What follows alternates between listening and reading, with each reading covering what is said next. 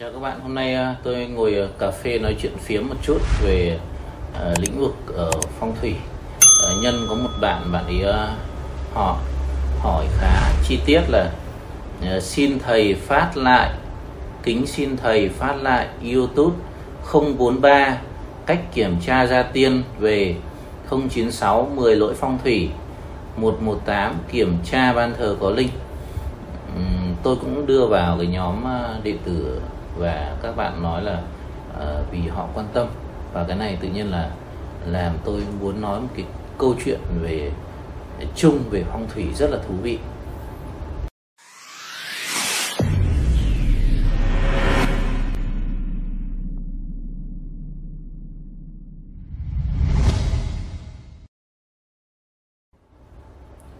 Cái câu chuyện thú vị mà lạc đề một chút, nó lại lạc đề một chút là tại sao ngoài kia các kênh YouTube, thậm chí là các sư thầy giật tít rất là thoải mái, đúng không? Cúng cho gia tiên thì làm sao để giàu tài lộc về un chẳng hạn. Tức là khi sư thầy giật tít thì mọi người lại nghĩ là ôi rồi mấy thằng làm editor ấy mà chắc là nó tự ý, đúng không? Nhưng mà khi với một người bình thường mà giật tít, hoặc ví dụ tôi giật tít, có khi mà các bạn lại bảo ô sao ông này mà ông dám giật tít như thế à, đúng không? Thì nhiều khi đấy là một cái cách nhìn nó không công bằng và khá thiên lệch. Nên là nếu mà cái clip nào của tôi nó có giật tít thì các bạn thông cảm. Và cái clip này cũng thế, chủ đề của tôi cũng là tôi có bao nhiêu bồ.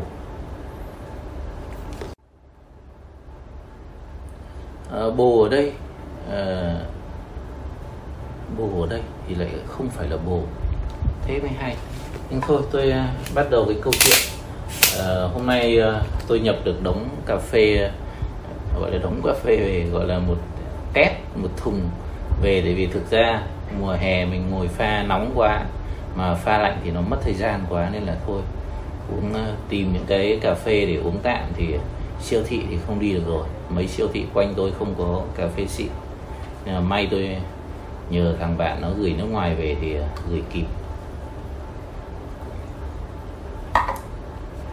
Chả biết nó gửi kiểu gì mà vừa gửi tuần trước tuần sau mình nhận được luôn, nên mà tôi cũng choáng. Tôi vừa đặt vào ngăn đá nó không kịp mát, nên là tôi thử nhét cái viên đá bằng inox này vào xem nó có vừa không, cho nó mát hơn một tí. Không vừa. Đấy, thế là mình phải uống cũng chỉ hơi mát một tí. Bây giờ sau khi tôi đang nói chuyện thì các bạn đệ tử cũng nói về cái chuyện có rất nhiều vấn đề, là ví dụ tôi gửi cái đài cassette cho một bạn thì bạn cũng đo, thì bạn cũng bảo là chưa đo đã âm, mà đến lúc đo nó còn âm hơn. Mà tại sao thì các sư thầy vẫn để lên bàn thờ, hoặc là người dân không biết để cái đài niệm Phật lên bàn thờ. Thì thực ra cái câu chuyện nó liên quan như thế này. Tôi vẫn nói vui, từ nãy tôi nói vui đến bồ, chính là cái bồ kiến thức các bạn. Ngày xưa thì Cao Bá Quát, ông ấy giỏi, ông khoe ông là ông bảo thiên hạ có 4 bộ chữ. Cái này hết rồi, sao mình vẫn để đây? Thiên hạ có 4 bộ chữ.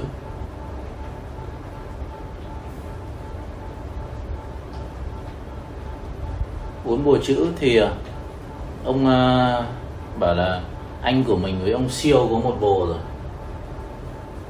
Cụ Siêu, đúng không? Ngày xưa tôi học ở trường dân lập Nguyễn Siêu. Ông này có một bồ. Ông Quát này, ông khoe ông một mình ông có 2 bồ, và còn lại tất cả thiên hạ chỉ có một bồ.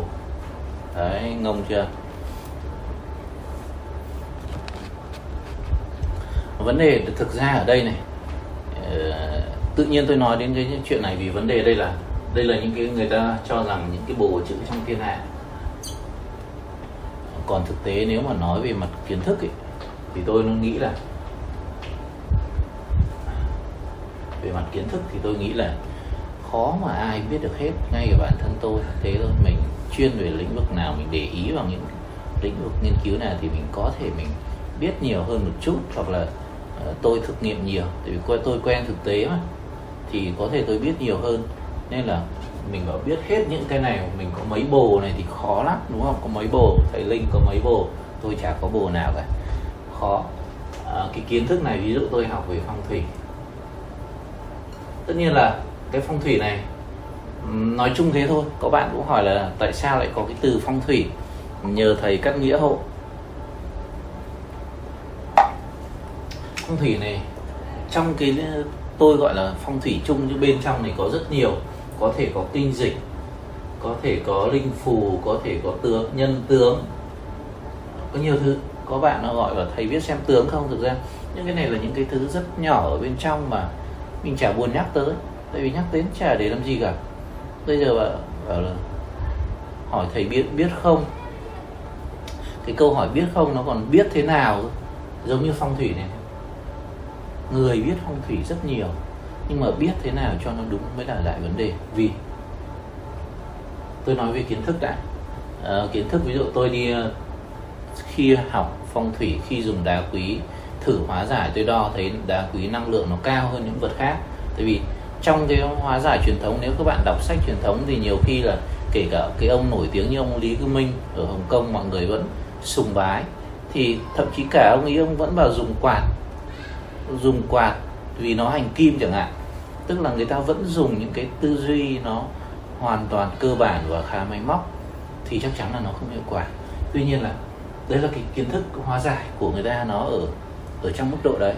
Nhưng mà khi tôi hóa giải thì tự nhiên tôi thấy đá nó có năng lượng khá ổn định. Tôi bật cái phần mềm nó quay cứ tự động đến 5 phút nó dừng, nên là gần đến 5 phút tôi phải nhìn màn hình, không là mình đang nói nó lại ngắt mất mạch. Thì khi tôi thấy đá quý nó có hiệu quả cao, và để ý là ngoài thị trường người ta cũng dùng hạt đá, nhưng người ta đang dùng theo kiểu là đổ tất cả xuống sàn, và lúc đấy tôi mới thôi, cái câu chuyện chi tiết thì nãy tôi nói sau, thì tôi mới đi học về thạc sĩ về đá quý. Tức là mình làm cái gì mình cũng phải chuyên sâu và có nền tảng thì mình nói nó mới chính xác được. Hay ví dụ đông y thì tôi là gia truyền rồi, tôi cũng phải đi học lấy lại bằng, nhưng mà tôi không hành nghề đâu, thì mình không thể một lúc mình nghề nào mình cũng hành được. Mặc dù là các bạn vào viện, các bạn cái ông đa khoa ông rất giỏi, nhưng các bạn vẫn thích chuyên khoa thôi. Giống như các bạn bị đau họng thì các bạn thích tìm ông tai mũi họng, chứ các bạn ra một ông đa khoa cái gì cũng biết thì chắc chắn các bạn không thích rồi. Nên là khi mặc dù trước đây là tôi học cực chuyên về kinh dịch, nhưng mà tại sao các bạn thấy tôi ít nói về kinh dịch? Tại vì dùng kinh dịch để nói chuyện với các bạn giải quyết được cái gì đâu, chỉ nói cho vui, đúng không? Hoặc dự báo ra một số sự vật hiện tượng mà khoe là ôi đúng lắm,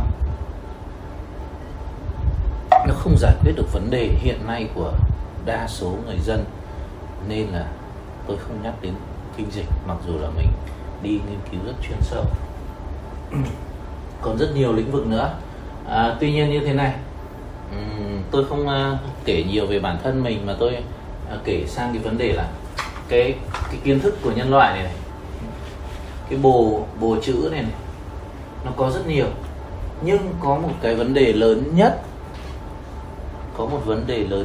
và đau đầu nhất là mọi người nhìn thấy ai làm thì mọi người làm theo, vì một cái câu cửa miệng là ai cũng làm thế,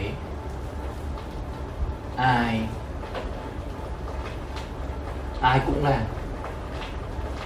cũng làm như thế thì mình sợ mình cũng phải làm theo. Hoặc là một cái câu chốt như đinh đóng cột là người ta bảo thế, người ta bảo.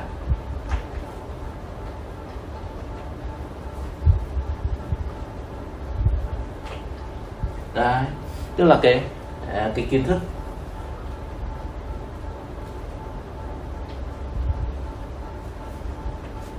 Cái kiến thức và cái việc mà dân gian hay làm nó bị bao phủ bởi hai, tất nhiên là có thể còn những cái chốt khác quan trọng hơn, nhưng có lẽ là tôi không biết, nhưng tôi biết ít nhất là có hai cái chốt này mà làm cho mọi người sợ, ai cũng làm theo.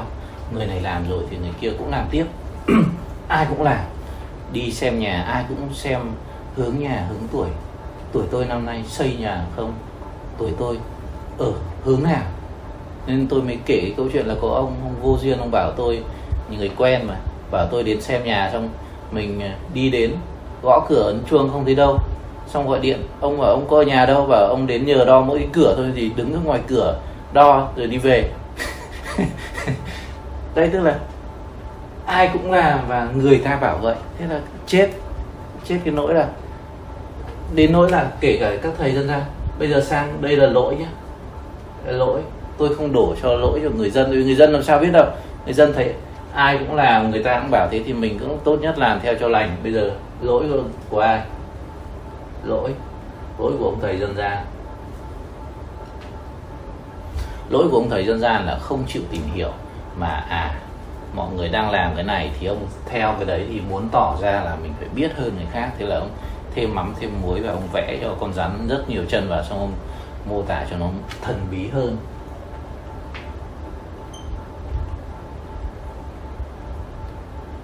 Vì càng thần bí hơn, càng hoành tráng hơn thì người ta càng tin hơn. Ở đời nó lại thế.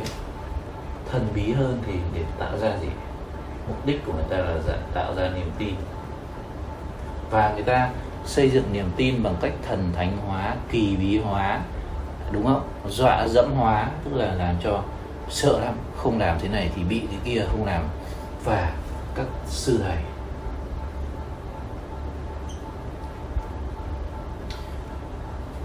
thầy thì không truyền bá kỳ bí, nhưng các sư thầy thì họ không thần bí hóa, nhưng mà họ lại dọa dẫm bằng những cái câu từ trau chuốt hơn. Họ xui ghi là nghiệp, tức là nếu bạn làm cái đấy, nghiệp của bạn sẽ thế này. Nếu bạn gặp thế, làm thế kia, bạn dễ theo ma quỷ. Tức là có những cái câu câu dọa còn kinh khủng hơn. Thế là tất cả các sự vật hiện tượng, người dân đứng ngoài người ta nhìn thấy, ông thầy dân gian này thì rất nhiều ông thầy cúng, có ông thầy đạo gia, cũng có những cái ông thầy đạo gia là ông vớ vẩn nhất, vì ông làm cho chính người dân Việt Nam gọi là ông đạo phù thủy, từ một cái đạo vô vi, đúng không, tu tập để làm sao cho gọi là sống lâu hơn, trường thọ hơn, cuối cùng là bị ông biến cho người dân gọi thành đạo phù thủy. Đấy, ông này cũng nguy hiểm, cũng rất nguy hiểm.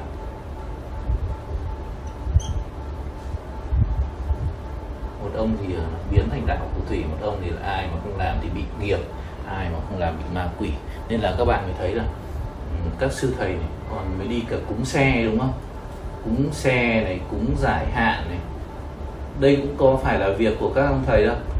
Cúng giải hạn này, xong vì sợ các ông thầy cúng dân gian tranh mất mình thì các sư thầy còn lên mạng còn bảo là ai mà làm thầy cúng thì là bị nghiệp báo này. Đấy, bảo các ông thầy cúng bị nghiệp báo, trong khi sư thầy cũng đi cúng thì không biết là bị nghiệp gì, đúng không? Còn tôi thì tôi nhìn thấy các cái chuyện trong xã hội thế này, tôi mới bảo các bạn là tốt nhất là các bạn tự cúng. Ông thầy cúng thì ông vẽ ra rất nhiều thứ huyền bí. Ông này thì ông bảo là ông thầy cúng, ông tự cúng đi cúng thì ông mang nghiệp, thế trong khi là thầy tự cúng thì ông thì nghiệp nặng gấp đôi, đúng không? Tại vì mình đi tranh nghiệp của người khác mà, thì nghiệp nặng gấp đôi. Nên là tôi mới khuyên các bạn tốt nhất là tự cúng, chứ ai nhờ thầy nào cả. Mình cúng cho gia tiên nhà mình bao giờ thiêng nhất. Mình tự bốc bát hương cho gia tiên nhà mình cực kỳ linh ứng. Nên là ngay cả hôm tôi nói thẳng, hôm tôi đến tôi bốc cho khách hàng, tôi thấy đường linh nó vẫn hơi lắc lư thì tôi mới bảo gì, tôi bảo gia chủ và xin thì có luôn linh, là cái điều đấy các bạn nhé. Nên là khi tôi nói như thế này thì tất cả những thầy này người ta sẽ không thích mình đâu. Vì sao? Vì đây là nghề sống của người ta mà, nghề đang kiếm tiền được. Mình bảo các bạn tự cúng đi, thế là người ta sẽ chắc chắn người ta sẽ nhảy vào, ồ ông này vớ va vẩn.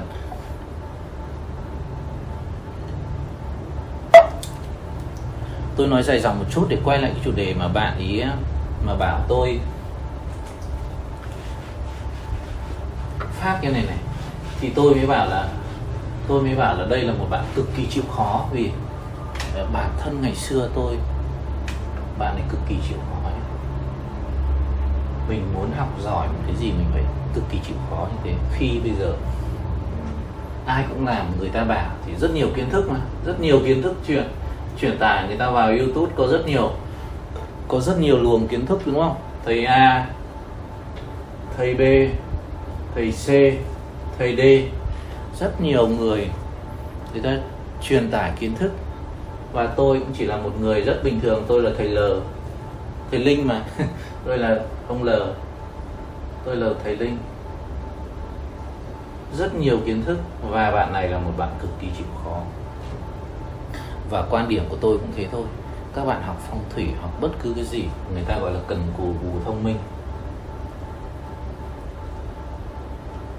Cần cù bù thông minh. Các bạn cứ bảo phải có duyên, nhiều thầy cứ bảo phải có duyên, rồi phải có thầy độ, rồi phải có, mọi người đều làm huyền hoặc làm huyền bí hết. Mọi người làm huyền bí hết. Tôi vẫn nói là tôi cực kỳ dốt, tôi chả giỏi, tôi rất dốt. Tôi vẫn nhận mình là rất dốt. Tôi không giỏi, tôi cực dốt. Tôi luôn luôn đóng đinh trong đầu rằng tôi cực dốt. Và chính vì thế tôi luôn tìm mọi thứ để tôi giải mã những cái này. Tôi tìm mọi cách tôi giải mã những cái này. Nên là khi tôi gặp những cái kiến thức hoặc gặp những cái vấn đề, thì cái việc đầu tiên nhé, nó lại gần hết đoạn quay các bạn.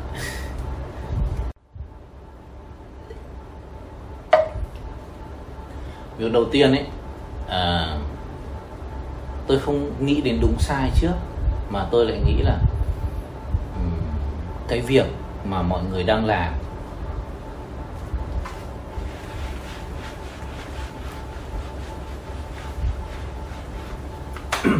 cái việc mà mọi người đang làm thì khi có một sự vật hiện tượng, đúng không? Có một sự vật hiện tượng này thì tôi chưa nghĩ đến đúng sai, mà cái đầu tiên gặp phải, ví dụ như là mọi người xem theo hướng chẳng hạn, đúng không? Tại sao mọi người xem hướng mà tôi lại xem theo tọa chẳng hạn?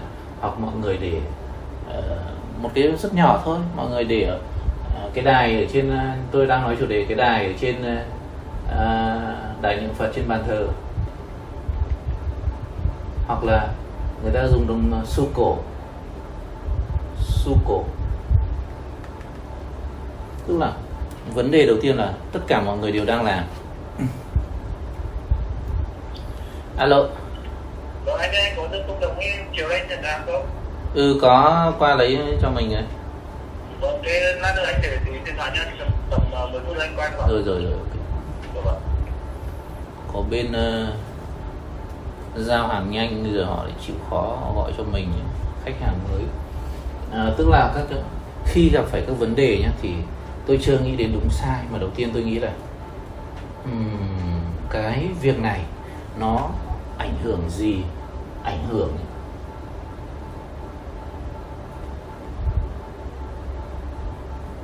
cái mức độ ảnh hưởng. Nếu mà nó ảnh hưởng lớn ấy, thì tôi sẽ đi nghiên cứu xem là những cái này đang đúng hay sai. Mà nếu nó ảnh hưởng nhỏ thì tôi cứ từ từ kể sát. Tại vì nó ảnh hưởng nhỏ thì có thể là nó gọi là cái vấn đề là đúng gọi là need to be hay đúng từ gọi là có cũng được, có cũng được,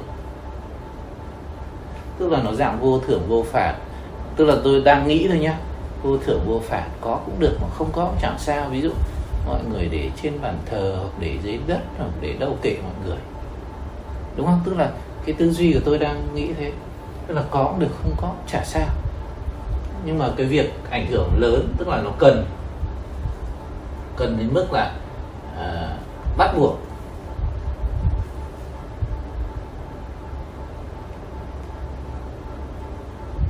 Tức là không làm không được, thì Lúc đấy tôi sẽ nhảy vào tôi nghiên cứu xem cái câu chuyện mọi người đang đổ xô đi làm này nó có đúng, lúc đấy tôi mới đến đúng sai không, có đúng hay không, nó có gốc hay không. Ví dụ như là người ta để bàn thờ hoặc để đâu kệ mọi người, hoặc là cái hướng này thì nó cũng bắt buộc, nhưng mà nó lớn quá rồi ai nói về hướng, bây giờ một mình cứ đi nói về tọa khó ghê cơ. Vì xu cổ cũng thế, mọi người muốn treo đâu thì treo, chả ảnh hưởng đến mình, đúng không? Tức là nó chưa quan trọng lắm, nên là tôi làm cho khách hàng chục năm nay tôi kệ, tôi cũng có quan tâm. Nhưng mà bắt buộc, ví dụ tự nhiên người ta bịa ra là mùng 10 tháng 1 âm là cái ngày vía thần tài để mọi người bán vàng, thế là tự nhiên các thầy dân gian đổ xô vào bịa tào lao theo, ai cũng bịa tào lao cái câu chuyện ngày mùng 10 âm. Có đâu. Sách nè, đầu tiên của tôi khi đi tìm một sự vật hiện tượng, nói có sách, mách có chứng. Sách làm gì có sách, không một cuốn sách nào viết, mà đã không có sách viết chứng tỏ là bịa. Đã sách không có thì chứng tỏ là các ông dựng chuyện, mà đã dựng chuyện thì làm gì có nền tảng.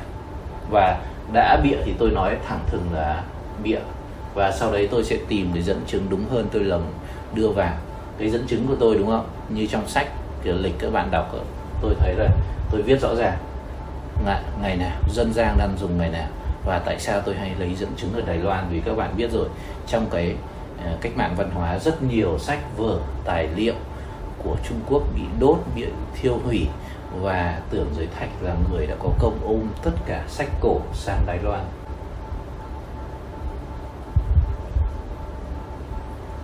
Nên là cái gốc nó đang nằm ở Đài Loan các bạn nhé. Và cái thứ nữa là khi mà có những cái đồn đại trong dân gian này, tôi cũng muốn nói rồi, tôi còn phải xem là cái này nó có trước thời Bắc thuộc hay là nó từ thời Bắc thuộc nó tuồn vào Việt Nam. Chúng ta bị bao nhiêu năm, hàng nghìn năm đô hộ, hàng nghìn năm bị thuộc hóa, thì bao nhiêu kiến thức người ta cố tình người ta bịa ra. Không phải các thầy dân gian bịa nữa, mà mấy ông Tàu ông bịa ra. Ông bịa ra ông đẩy sang Việt Nam, đúng không? Giống cái vợ chồng cung ly cung khảm, đúng không? Tuyệt mệnh các kiểu, thì đấy là gì? Đấy là cái kiến thức người ta bịa ra. Tôi đã cũng nói rất nhiều rồi, nhưng mà các thầy dân gian có quan tâm đâu. Người ta đang dùng được, người ta dọa được dân mà, người ta dọa được khách hàng, người ta kiếm được tiền, tội gì người ta phải thay đổi, đúng không?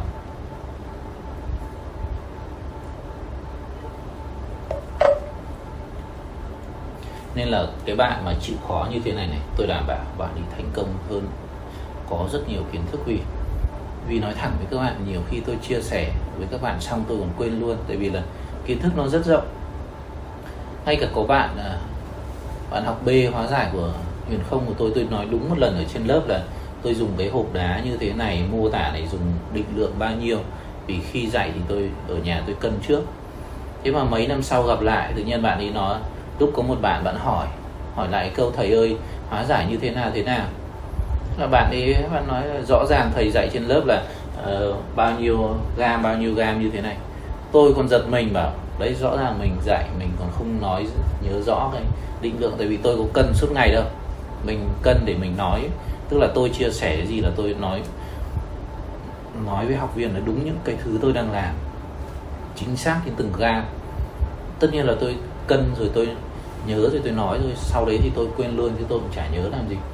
Thì bạn ấy nhớ, tôi vừa công nhận bạn đấy cũng giỏi, tức là cái mình dạy rất lâu bạn nhớ được trong đầu, đấy là một điều cực kỳ tuyệt vời. Thì cũng thế, tức là quay trở lại cái câu chuyện mà bạn ý hỏi, thì tôi có nói là thực ra bây giờ rất nhiều clip tôi không thể đưa một lúc lên được. Ngay kiểu YouTube mỗi ngày nó cho đưa lên có 10 thôi, mỗi 10 mà thực ra thực ra bấm để lên 10 đấy cũng mất vài tiếng đồng hồ, chứ không đơn giản là đưa phát lên, nó không đơn giản. Thứ hai là tôi có nhiều việc để làm và mình có nhiều thứ ưu tiên hơn. Tôi cũng định làm một cái phần clip riêng để cảm ơn ông hacker,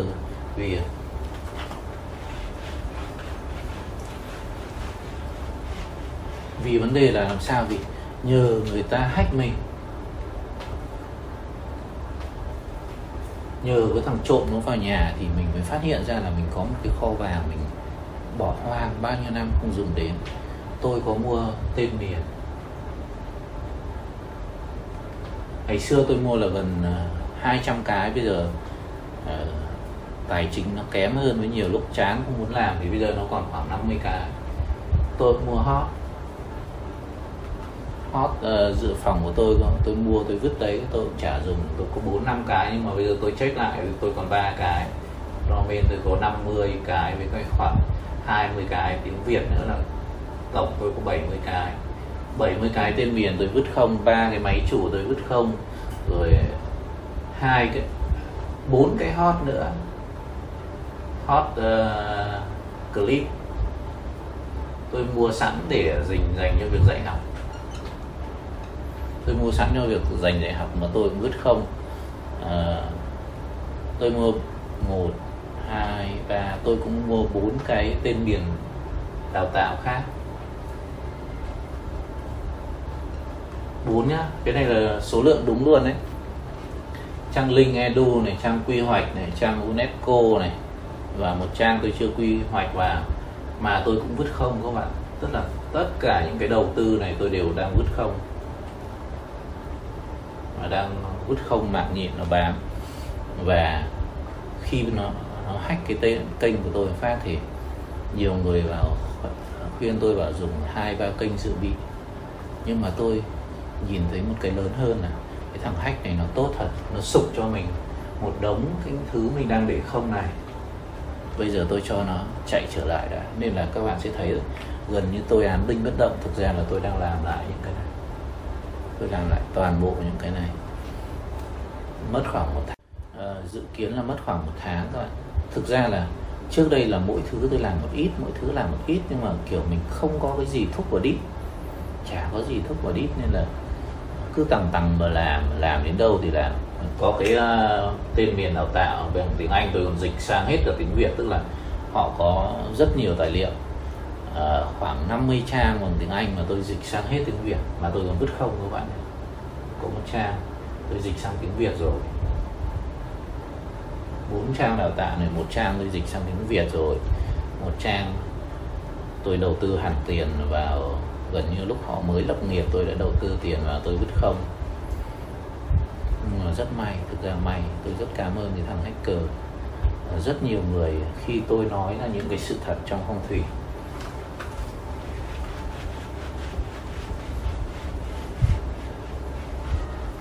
mọi người alo, nên là các bạn đừng, khi mà nghiên cứu về phong thủy tâm linh, các bạn đừng sợ các bạn mà không hiểu hoặc là dốt. Tôi vẫn nhận mình là dốt, vì chính vì cái dốt này giúp tôi tiến nhanh hơn mọi người rất nhiều. Tôi mang một cái, khi gặp một cái tảng đá kiến thức mà ai cũng làm, người nào cũng bảo thế, thì tôi mang một cái cách nhìn khác hoàn toàn. Người ta bảo thế, người ta bảo, ai cũng làm.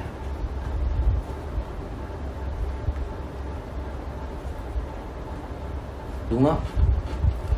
Thậm chí người ta còn dọa là làm sai bị nghiệp nữa, đúng không? Tôi vẫn cho là mình dốt, nên là tôi luôn mang một cái tư duy thực nghiệm.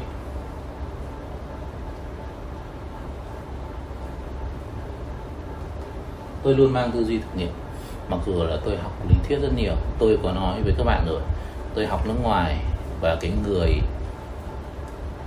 hướng dẫn cho tôi là một ông giáo sư từ Mỹ về, ông cực kỳ khó tính luôn. Tôi vẫn kể cái câu chuyện là bất kỳ tôi định hỏi một câu hỏi nào, một câu hỏi nha các bạn, các bạn không biết các bạn hỏi tôi. Nên là nhiều người mà thấy tôi khó tính ấy thì các bạn thông cảm, vì tôi bị ảnh hưởng của ông thầy. Là khi có bất cứ một câu hỏi nào mình định hỏi ông ý thì ông nói trước lớp luôn là ai muốn hỏi tôi kiếm cho tôi 30 đến 50 cuốn sách, kiếm cho tôi 30-50 cuốn sách về chủ đề liên quan. Trong đó 70% là sách nội địa, 30% là sách phải tiếng Anh. Đọc xong 50-30 cuốn này về cái câu hỏi này thì về chốt lại cho ông ý là giải quyết được chưa.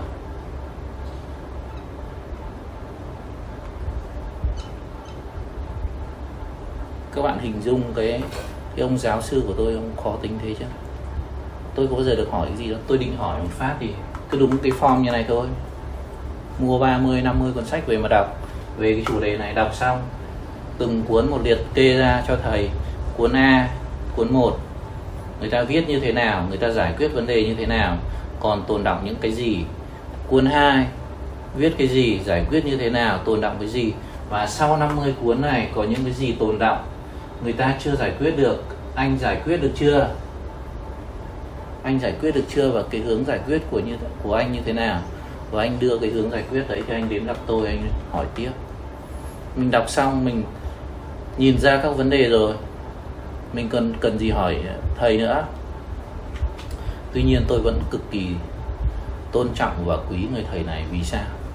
Vì nếu không có cái cách khó như vậy, tôi không bao giờ phát triển được. Nên là bất cứ một cái vấn đề gì, tôi không bao giờ tôi đi hỏi đâu. Tôi làm gì có ai để hỏi, có ai để hỏi đâu. Sách chính là ông thầy các bạn. Các bạn đọc sách, đây chính là ông thầy của các bạn. Nhưng các bạn phải động não hơn, phải đầu tư hơn, phải chịu khó hơn. Theo đúng 3 câu hỏi mà thầy tôi đã dạy tôi thì tôi nói lại để các bạn hình dung.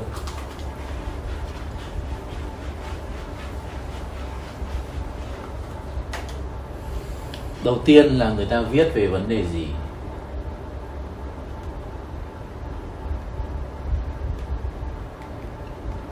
Hai, người ta giải quyết như thế nào. Người ta giải quyết như thế nào. Viết chữ gần đẹp như bác sĩ đúng không? 3, tồn đọng. Vấn đề còn tồn lại không phải ai giải quyết được hết, ai có một cái còn tồn đọng theo cái cách hiểu, theo cái góc nhìn của mình. Vì có thể là ông này ông chỉ gì, ông nhìn con voi ở cái gì, cái voi. Ông thứ hai, ông A, ông B, ông ấy nhìn ở cái gì ạ? Ông ấy nhìn con voi ở cái tai, đúng không? Mình phải đọc được ít nhất 30-50 ông về một chủ đề, mình sẽ giải quyết được. Đó là lý do tại sao ngay cả trong phong thủy cũng vậy. Nếu bạn nghe các thầy dân gian ấy, thì các thầy dân gian sẽ bảo bạn phải tin ông ta, không tin ông tự ái. Nhưng mà riêng tôi, học sinh của tôi lại có yêu cầu đừng có tin ông thầy nào cả. Vì bây giờ ngoài kia có tận 30-50 ông nói cơ mà, đúng không? Mình tin một ông chắc gì đã đúng. Các bạn cũng đừng tin tôi nói.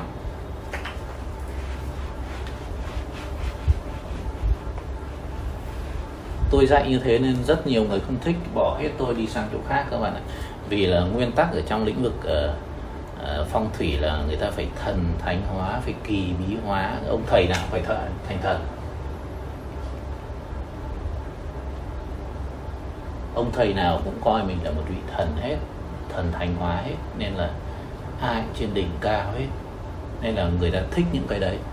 Phải ông thầy nào phải kỳ bí cơ, phải ông thầy nào phải không ai hiểu một cái gì cơ, mọi người mới thích. Thế là còn ngoài kia có rất nhiều ông thần, có rất nhiều vị thần như thế, và đang chém đủ các kiến thức. Kiến thức A, kiến thức B, kiến thức C tôi vẫn nói rồi, tôi ở tít đằng sau, tôi kiến thức L.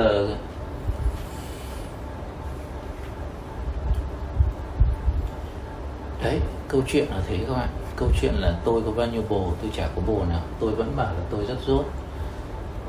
Nhưng tôi hơn mọi người là tôi thực nghiệm.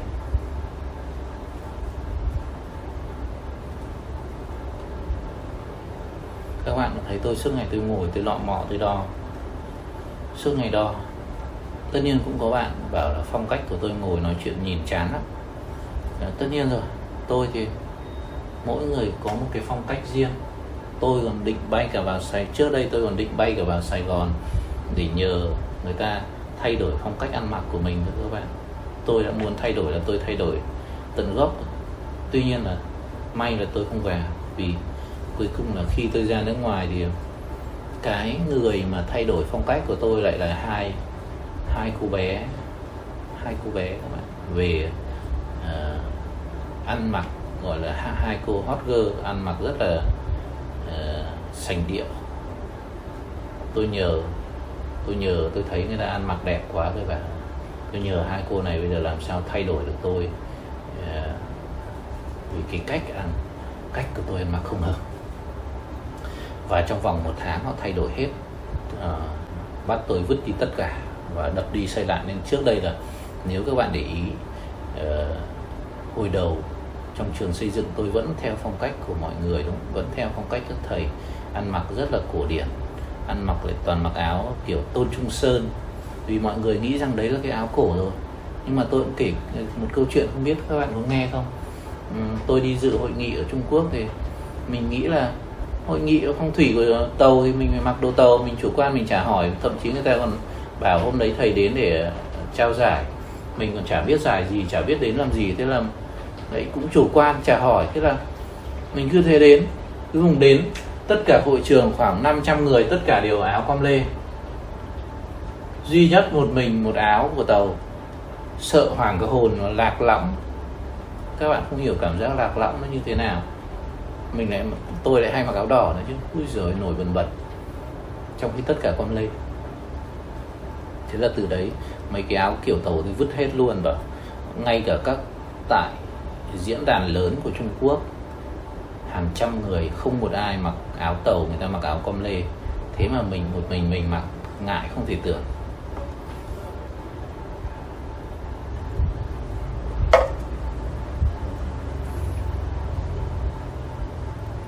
Nên là khi học phong thủy các bạn đừng có ngại. Tôi vẫn nói các bạn đừng có ngại, các bạn chỉ cần chịu khó thôi. Các bạn chịu khó tập luyện như tôi, chứ các bạn đừng bảo mới mua cái gậy về tập bảo em thấy khó quá thầy ạ. Các bạn khó thì tôi còn khó hơn các bạn nhiều, thì vì tôi có ai dạy cho tôi đâu, tôi tự lò mò, tôi còn khó hơn. Bây giờ các bạn đã có tôi hướng dẫn, tôi làm clip suốt ngày tôi hướng dẫn, mà các bạn còn khó thì làm sao có cái gì dễ nữa. Nên là tôi thấy các bạn mà chép ra từng đề mục cái thấy đúng là đấy, phải chịu khó như vậy. Nếu chịu khó như vậy thì chắc chắn là sẽ thành công thôi.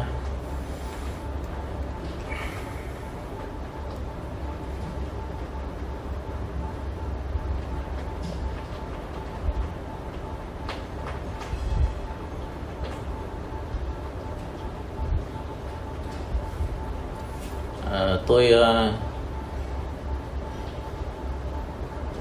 có bạn mua gương về không biết treo thì tôi hướng dẫn làm cái short để treo. Thì bây giờ bạn bảo là nhà hướng đông ta chọn sao sinh khí, ngày mùi giờ mùi ok rồi.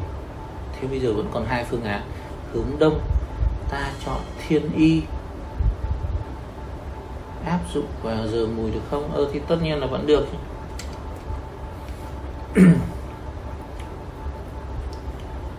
Đấy, ví dụ những cái câu hỏi nó không quan trọng lắm thì tôi lại không làm clip tôi hướng dẫn, vì tôi chỉ lát nữa tôi trả lời thôi. Còn kiểu cái gì thực sự quan trọng thì tôi sẽ làm. Bây giờ những cái gì quan trọng các bạn hỏi mà quan trọng tôi sẽ làm tôi cảm thấy quan trọng tôi sẽ làm clip luôn, hướng dẫn luôn, vì không chỉ giải đáp được cho bạn mà sẽ giải đáp được rất cho nhiều người. Còn khi các bạn nghe, tôi vẫn khuyên các bạn nghe nhiều tai, có rất nhiều thầy, đừng nên cứ hỏi thầy bảo thế này có đúng không.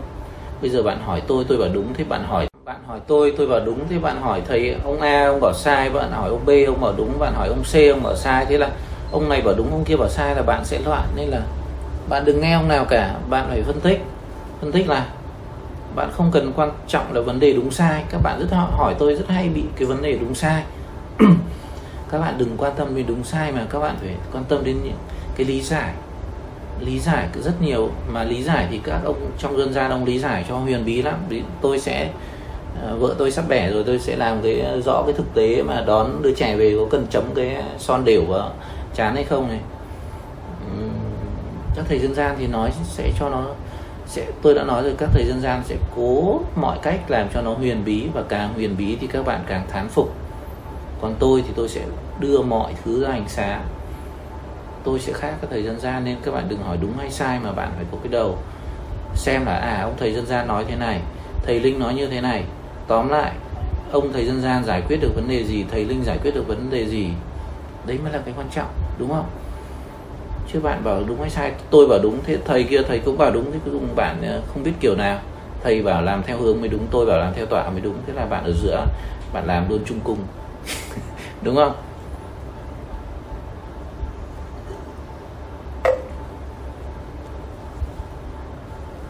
Alo, có một bạn cũng bảo là nhà đối nhau, nên là tôi bảo chụp và quay lại cho tôi cái clip để tôi làm thêm một cái clip nhà đối nhau để cho các bạn thấy rõ, phân tích cho bạn thấy rõ hơn nguy hiểm và tác hại của cái việc nhà đối nhau. Hôm nay thì tôi ngồi cà phê nói chuyện hơi rông dài và chủ đề cũng nhiều thông tin cũng khá hay và bổ ích, tuy nhiên là vì dài nên là không biết ai có quan tâm và xem hết cái câu chuyện tôi có bao nhiêu bồ hay không.